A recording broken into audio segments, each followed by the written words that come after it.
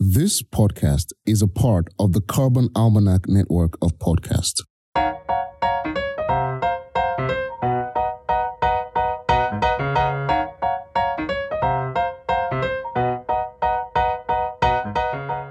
What happens when regular people work together to create massive, meaningful change on a global scale? Welcome to the Carbon Almanac Collective, a podcast where the volunteers who created the Carbon Almanac share the insights and aha moments they had while collaborating on this landmark project to help fight the climate crisis. I'm your host, Jennifer Myers-Chua, and it's not too late to join in on the conversation. Hi, my name is Louise. I'm a recovering Canadian living in Australia. I am the head of talent, and I'm called the head of talent because it's HOT hot, and we're trying to help things not get too hot. Hi, I'm Eva Ford, and I am nomadic at the moment. Currently, I'm in West Palm Beach, Florida. I met Seth, actually, that kind of got me on this project in New York, and my role on the Almanac has been assisting with community culture and kind of bringing people together. I am Diane Osgood, and I was a contributing editor for the chapter on Whose Role Is It? And drafted a couple of other posts as well. And I live either in the US or France, sometimes somewhere in between. And let's start here, actually. Can you tell me what made you decide to join the Carbon Almanac Project? Yeah, I don't say no to Louise. I joined because I don't say no to Louise, and she asked. And it's really important work. Louise likes the story that I tell about how I met Seth. On the streets of New York, I had missed an appointment, but it was an appointment with destiny. And I saw Seth. He's been a huge role model for me in my business. And I was so starstruck, I forgot his name and just totally fangirled out. And he was so gracious and generous and asked me if I would reach out to him because he wanted to send me something. But before I could do that on the same day, so like in the span of about 2 or 3 hours, he had emailed me and ended up sending me some books and reiterating, hey, let me know if I can help you with anything. And that was a really overwhelming offer. And I had nothing. What can I ask of Seth Godin? But about a month went by and I decided to reach back out and ask him if there was any way I could just be in his world. And he said, actually, there's this project I'm working on. And I was like, because I'm a trained social worker, I'm like, I probably should know about this stuff because we care about a lot of things, but I don't. I suppose I impressed him with my outrageousness when I met him. So he said, no, that's not why I need you. I just need you to kind of help connect people and make sure that they're engaged because people tend to get lost on the platform and in the project. And so I said, listen, that's me. That's my name. So that's how I got involved. And I'm so glad that I did. I was just going to say, there are such talented women on this podcast today. And for any person who's listening, there is a little bit of serendipity going on here. I'm involved in this project, and I think this might be the most important project of my life. So I'm going to answer that question in 3 levels. I'm going to start with a little metaphor of a tree. So just bear with me for a second, because I'm going to go big picture, and then I'm going to go like smaller. So tree, the canopy, the leaves. I'm the kind of gal that has a bucket list. I don't ever look at it, but I write it. And Seth Godin was on my list of people I wanted to meet one day. I read his books for years. I did meet him. I did his Ulta MBA. I did the marketing seminar. I ended up coaching in almost every Akimbo course. So I got to work with, I get to say that sentence, right? I get to work with and for Seth Godin. And if you want to learn, anybody who's listening, if you want to learn, there's always 1, 2, or 3 top people in any field. Get close to your hero and you will understand why they fly so high. You can draft behind them and learn so much. So I sent a little email to Seth saying, a little jokey email, and he wrote back and told me about this project. And do you want to come? I'm like, yeah, I'm all in. So I'm here because Seth is the impresario who we have trusted and learned from years. And I see that, as been described, he's gracious and he's generous and he's all these traits that we need more of in the world. So that's the contact, the leaves, the canopy. And then the trunk. Okay, the trunk. So if you look out your window wherever you are right now, so if I look out my window in Australia, the sky is a light morning gray because it's early in the morning here. And Diane is in France. And if she looks out her window, Diane, what do you see when you look out your window?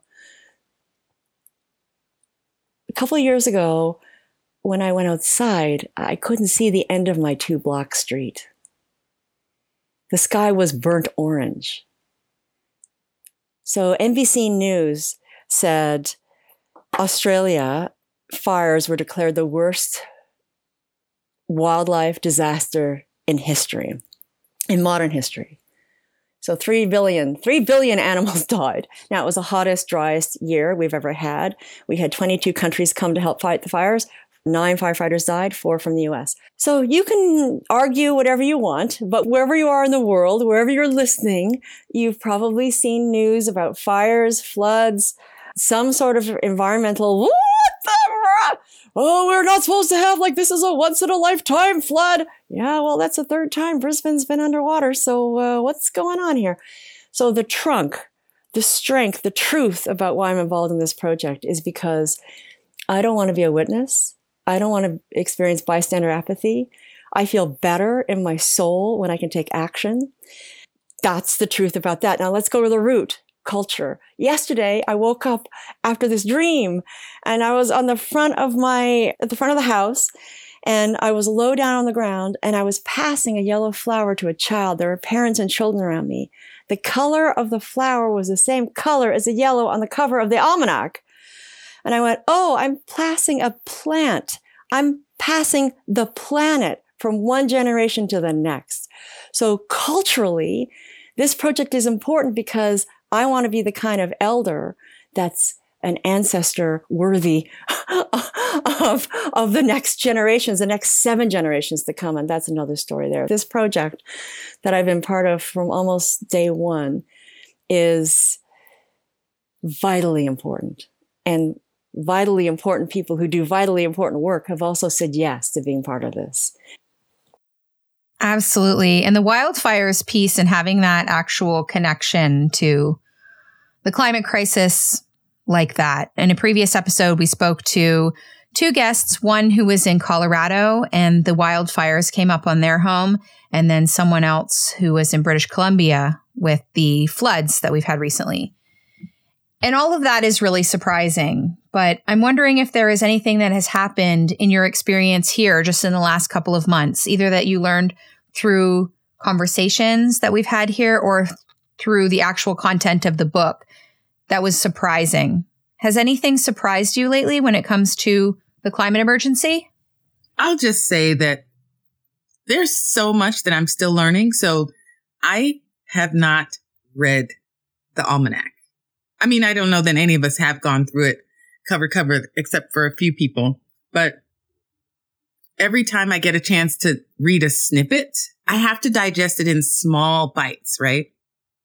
So every time I read a snippet, it's like, wow, awareness. I'm not at the level yet where I can rattle it off. Like, did you know that this statistic and this statistic exists in this context? I'm not there yet.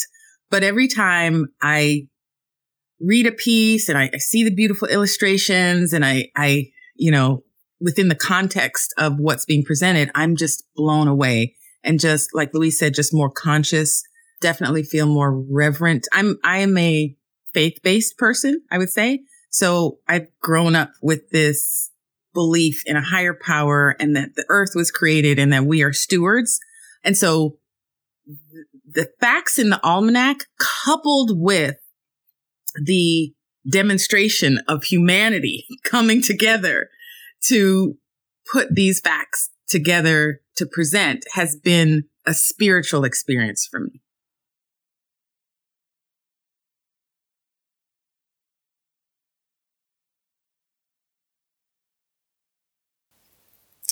the whole experience has been incredibly surprising for me. So I've been working on climate and biodiversity law since the early 90s.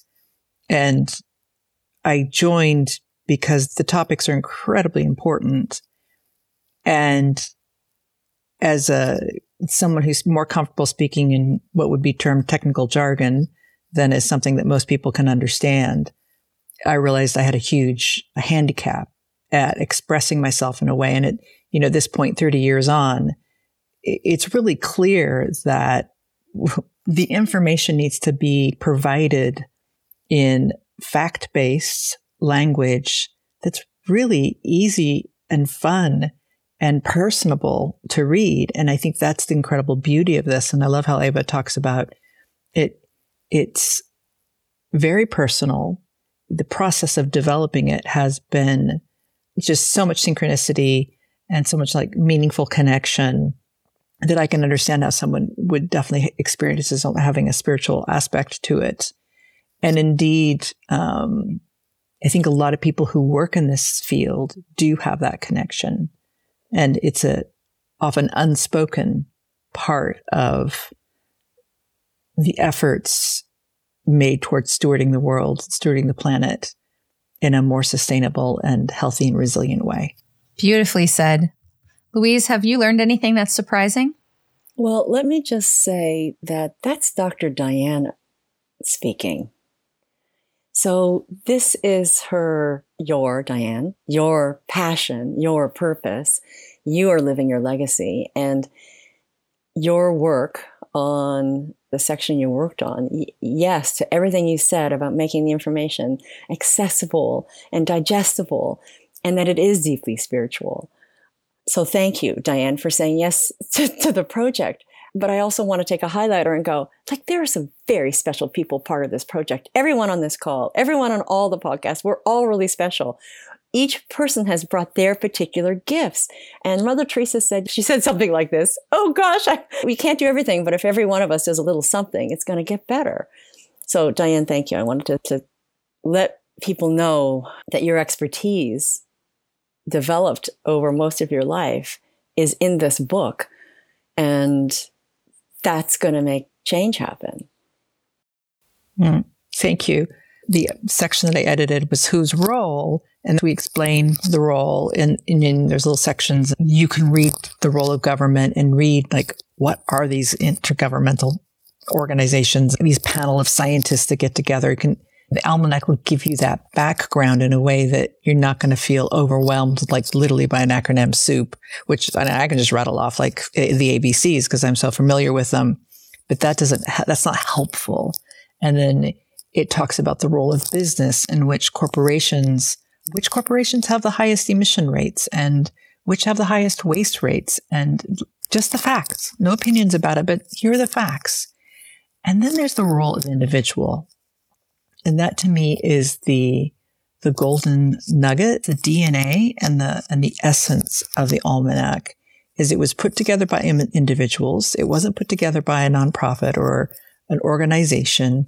A bunch of individuals came together to write it in the spirit of that. And I think its DNA then is purely expressed because it enables the individual, the person, the reader, to take the information and use it as you will. And then I know there's all these other ancillary opportunities that the Carbon Almanac Network is putting together, but it fundamentally is about you, the reader, what you will take away and what you can choose to do or choose to know about.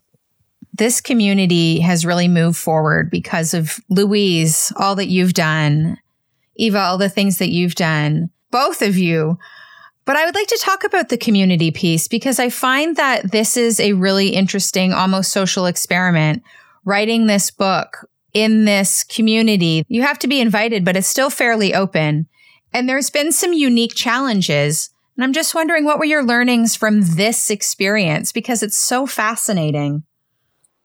People have the power. People have the power. Okay, thank you, Patti Smith. So what I've learned about community. So Stanford researcher Philip Zimbardo did that Stanford experiment where he put students in a prison, and all of a sudden the students who are usually kind and sweet started acting like jerks, and they had to pull the experiment because of the abuse that happened because of the power dynamics. And he talks about, like, how do we structure kindness? How do we structure empathy? How do we encourage the traits and the values that we want to have? How do we create the communities that we want to have? So big picture, when September 11th happened and I saw people falling from buildings and I saw so much hatred and violence, I realized, oh, right, there's a yin and yang here. There's people in the world who are hell-bent on destruction, and there's people who are here to add love, who are living a faith-based life. So there's light and darkness. There's terrorism, and then there's fairy godmothers. There's cheerleaders. There's social workers. There's scientists. There's all these people. So I chose in that moment, I am going to make sure that I am the person who's bringing light to the world. I am going to be the antidote to hate. And so that moment, standing at ground zero, just after the attacks happened, because I was in New York for a skating training event, you know, these things change you at a cellular level. They burn in you a deeper purpose. They amplify the goodness that is already in you. And so this project, if you look at Seth, he's the impresario. He was a camp counselor at Camp Erewhon in Algonquin Park. So his love of those beautiful tall pine trees, the wolves that you hear howling in August with their pups yipping because they're in their dens, the shooting stars that he would have seen, all the kids that he taught how to solo paddle. In him is a love of our world. And he's been caring about and writing about this topic for a while. So here's this guy who has this love of our world, who understands leadership, teaching, education, community building, and he is the impresario who calls us all together. And look at what one person can do with the dedication. So what's not surprised me, because the environmental disasters haven't surprised me. Diane, who's a scientist and an economist, knows that this was predicted. So what Mr. Rogers said is always look for the helpers. Always look for the helpers. Because there's always helpers.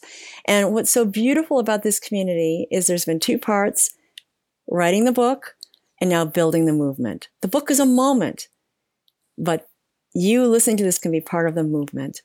And you're going to have the tools to talk about carbon in a richer, deeper, easier way, thanks to all the work that's come. So we did this practice, a practice of gratitude. In the first half of the project, it was called Way to Go Wednesdays. In the second half, it's called Thank You Thursdays. We pause as a community every week. So, I mean, my big role is to put people aligned with tasks, but many people help with that. But now my role is, hey, let's make people in this community feel seen, heard, valued, and understood. So every week I pause to highlight an individual or individuals, their character and their contributions. And then if you've been named, you name others. So each week we have this beautiful moment of people thanking each other for the great work that they've done and who they are. I love those days.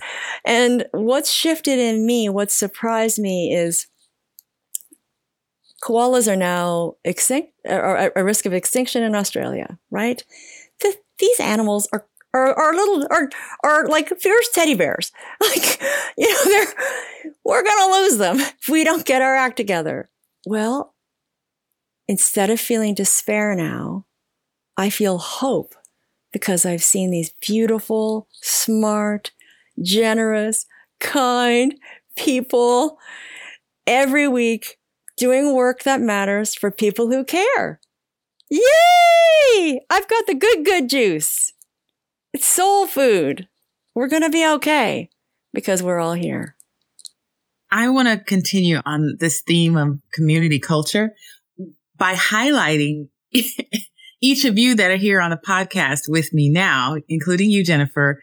I think you all are archetypes for what's represented in the community. Louise is the cheerleader, and not just a cheerleader, but I mean, I've I stand in awe of how you're able to, of course, you're the wordsmith queen, but you use that power to really do exactly what you said, make people feel seen, heard, appreciated, and it's contagious.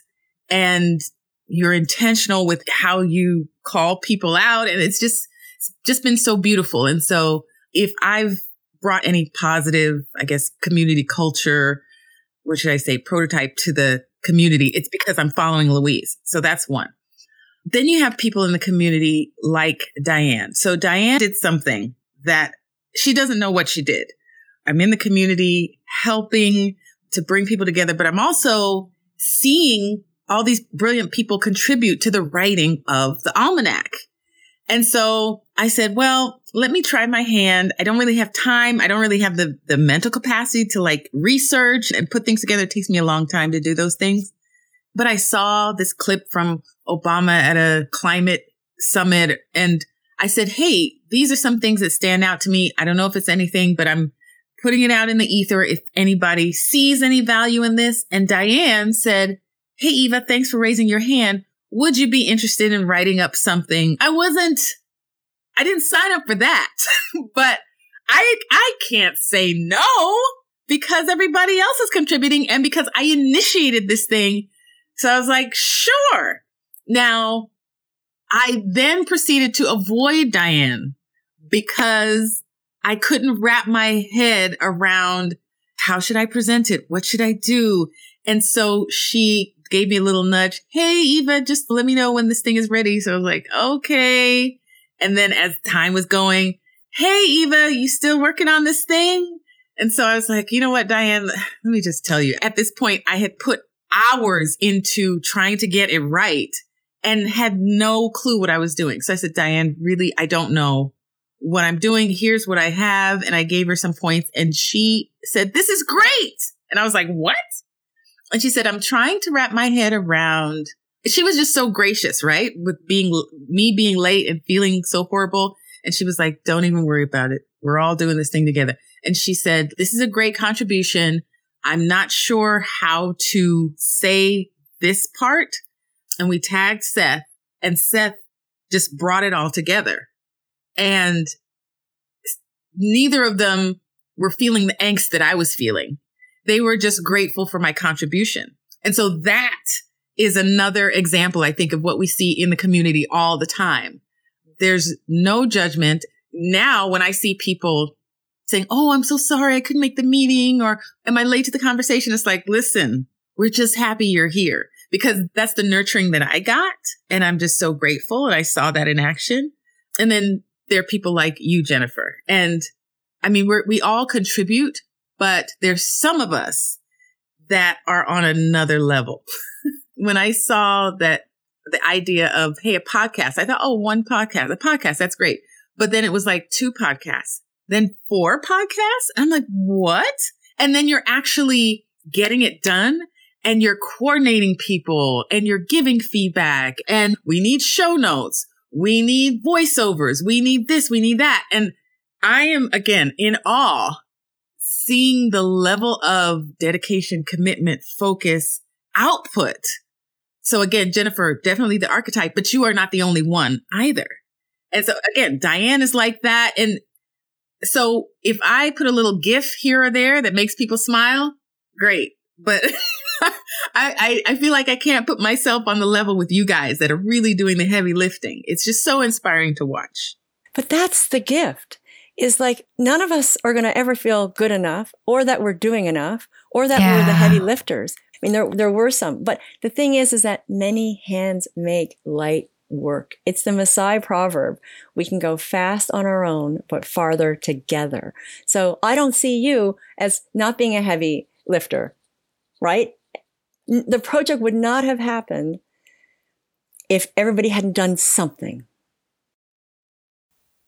And I think that's the moral of the Almanac. Again, back to this essence, the sense of its essence, of its DNA, which is in its creation, we all had our roles. And when I look at what you two did, to me, that's the heavy lift. You wouldn't want me to be the organizer of the community or the culture. Seriously, that would be such a stretch for me. but I did what's in my strong suite and you did what's in yours.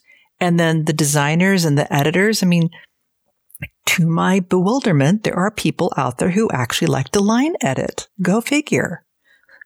And they did. And they did it again and again and again.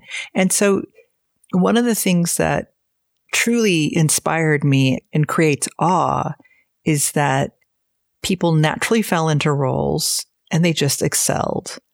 And the kindness of our interaction, cross professions, cross time zones, cross culture, seemed to occur from an almost invisible pull that this project was going to happen. And we all just showed up and did what we could. And everyone understood that we had boundaries and limits.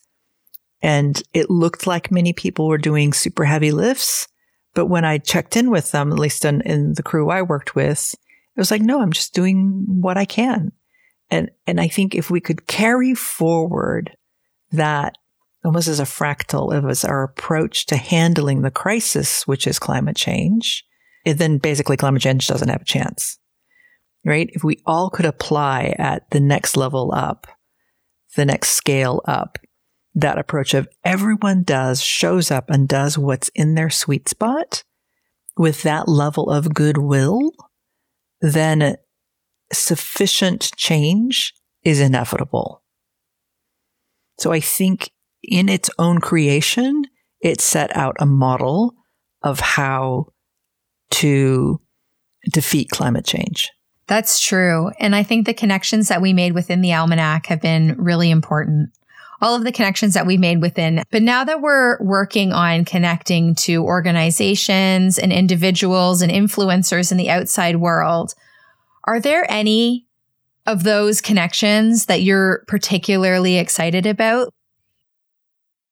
Greta was a good one. She's a good one.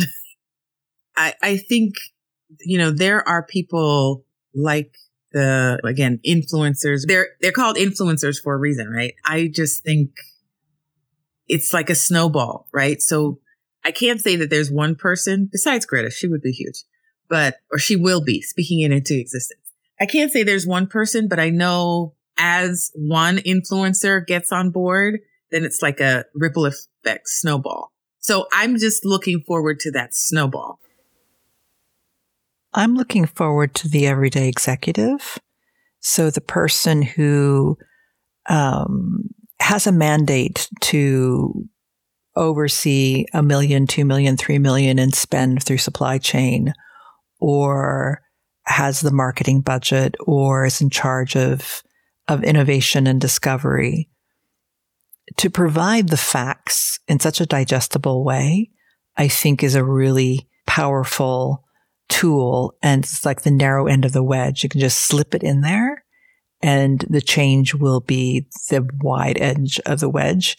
And I think it's in the unsexy corridors of many corporations where this book will be really powerful. And that's what I'm super excited about. Oh, there's that Margaret Mead quote. Never doubt that a small group of thoughtful, committed citizens can change the world. Indeed, it's the only thing that ever has. So I'm excited about this vision of church ladies with their book club and neighborhood moms with their book club and teachers with their book club and executives with their book club and Google with their book club and just all these people who can come together and discuss their ahas as they read a book that brings them one insight, then another insight. The book doesn't say, this is what thou shalt do, but it starts a conversation that's going to change things. And we're going to know in a couple of years if this book has started to create a ROI, a ripple of influence. That's an Annette Mason expression. What I'm excited about is seeing the kids' book, the educator's resource, the corporate sponsorships, how many of these books are going to land thunk on the tables of people who feel uncomfortable talking about carbon and hesitant And this book is going to diffuse the hesitancy, infuse the urgency, and create the ahas that lead to action. Mm-hmm. And Diane, if you had the opportunity to be in all of these book clubs and meeting with all of these executive book clubs and church lady book clubs, what would be the first thing that you would want to tell them? What do you think that everybody needs to know about what issues we're facing here? It's truly in our hands as individuals. And as citizens, we show up in many different ways. We vote for elected leaders. We can show up in our townships and our cities, at our state or district level, at the nation state level and vote. We can write to politicians and support intergovernmental actions. We can join associations and nonprofits and use our time and our financial resources to support their action. And most importantly, and we can also work at the faith level, any kind of organization, but we can also act as individuals. And I think that's a real power of the information and the other bits coming out of the Almanac, the Carbon Almanac network, is a whole list of actions that individuals can take. The one that I'm super obsessed with is what we purchase, how we use the power of our wallet to make decisions. But regardless of what it is, everybody can do something and indeed needs to do something. And that is my core message. Diane, you've got an upcoming book on this, and you've also got a PDF that we can put in the show notes so that people can make wise purchase decisions. Want to highlight that because your generosity is in multiple formats. I'm writing a book called Your Shopping Superpower, Be Happier and Better Your World One Purchase at a Time. And at the moment, there's a free ebook available, which we'll provide in the show notes. And it's all about how you have the power in your wallet every time you make a purchase to choose products that align with your values, including reducing the risk of climate change. This is a topic that I'm really passionate about as well. And when I am following kind of the climate influencers, let's call them the Gen Z climate influencers on TikTok or wherever they land, and I'm seeing how this conscious consumerism or how people's buying habits are shifting and how zero waste and low waste are becoming trends, it gets me really excited because I feel like the youth are really becoming mobilized. And part of this project is also we have an educator's guide and we have a lot of resources for kids, and all of that gets me really excited. Whereas before, like as a mom, I've been really concerned for the future that I'm leaving for my child. This project specifically has really given me that sense of hope. And I was just wondering how all of you feel about the children, the adults of the future. What are we leaving for them? Well, I am actually really excited about that guide for children. First of all, it's beautiful. I like what I've seen. It's just amazing. And kids are the ones like they latch on to the lessons really quickly and are really good at keeping adults accountable.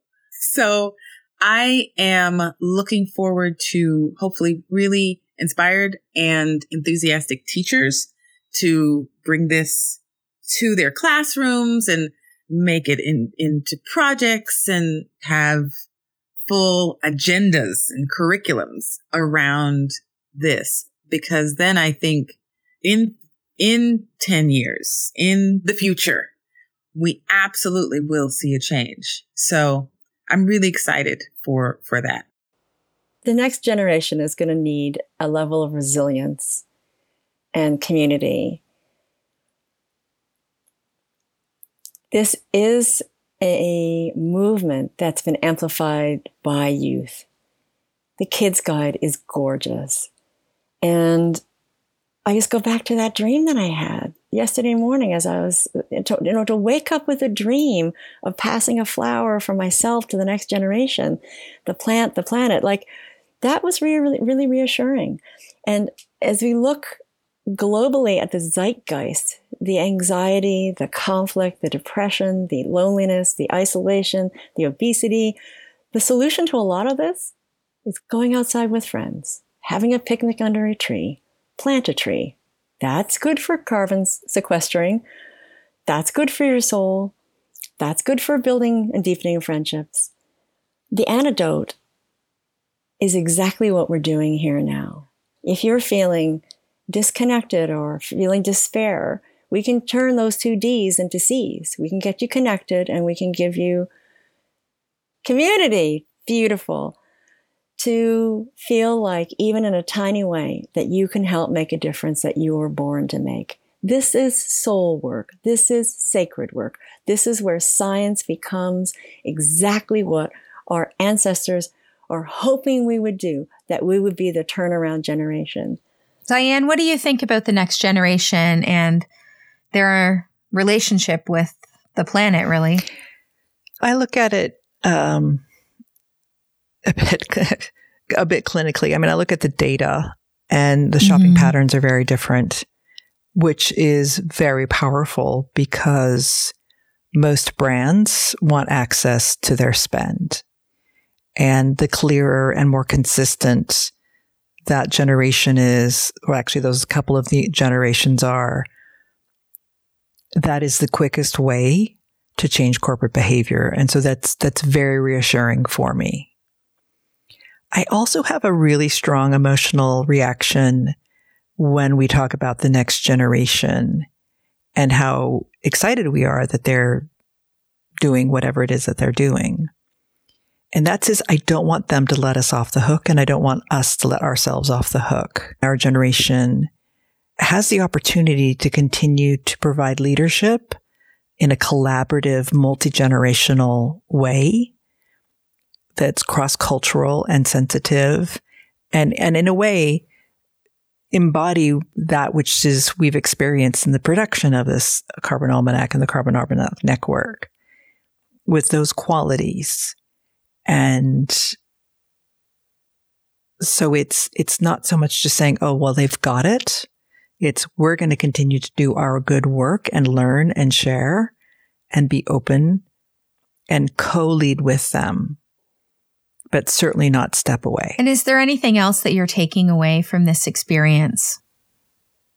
My biggest takeaway, and I think large takeaways are often a little painful to learn, was that it's not in the hands of the experts. So this is a fact-based publication, and it was fact-checked within an inch of its life. It is completely robust. And for the most part, it was written by people who are passionate, who love to write, but probably don't have PhDs in climate change or environmental economics like I do. I think I was the total anomaly. And that to me was revolutionary and remains so. And I think it also is an important paradigm for the next 20 years, which is individuals, citizens coming together over what to resolve what was once considered a topic in the realm of the experts. I'm thinking about the next 20 years a lot lately, and I'm sure that a lot of that has to do with the work that I've been taking on here. Eva, is there anything else that you're taking specifically away from this experience that is changing how you see the world? Again, I think what comes up for me actually is community. So change happens in community, but we each play that role, right? We each play a role in community. So I feel like I should be more profound in how I say that, but that's all I got. Just the development of the book is a testament to what we can do as a society. Werner von Braun, I think he was a German scientist. When Kennedy asked him what it would take to put a man on the moon, he said the will to do it. And that's where we are right now when it comes to climate. The will as a society, as a community, or those of us who care, if we have the will to do it, we can slow it down. maybe even reverse some things. And it's an ongoing process. It speaks to lifestyle, right? It's not just, let's turn off all the lights when we're not in the room and everything will be fixed. We're talking mindset change, heart set change, lifestyle change. If you're listening, we need you. If you hung on to the very end, you're our people. Let us welcome you. You are the leaders we've been waiting for. Let's go. You've been listening to the Carbon Almanac Collective. This podcast is part of the Carbon Almanac Podcast Network. For more information, to join the movement, and to order your copy of the Carbon Almanac, go to thecarbonalmanac.org. Subscribe and join us next time to get more insights from regular people mobilizing to help the world fight the climate emergency.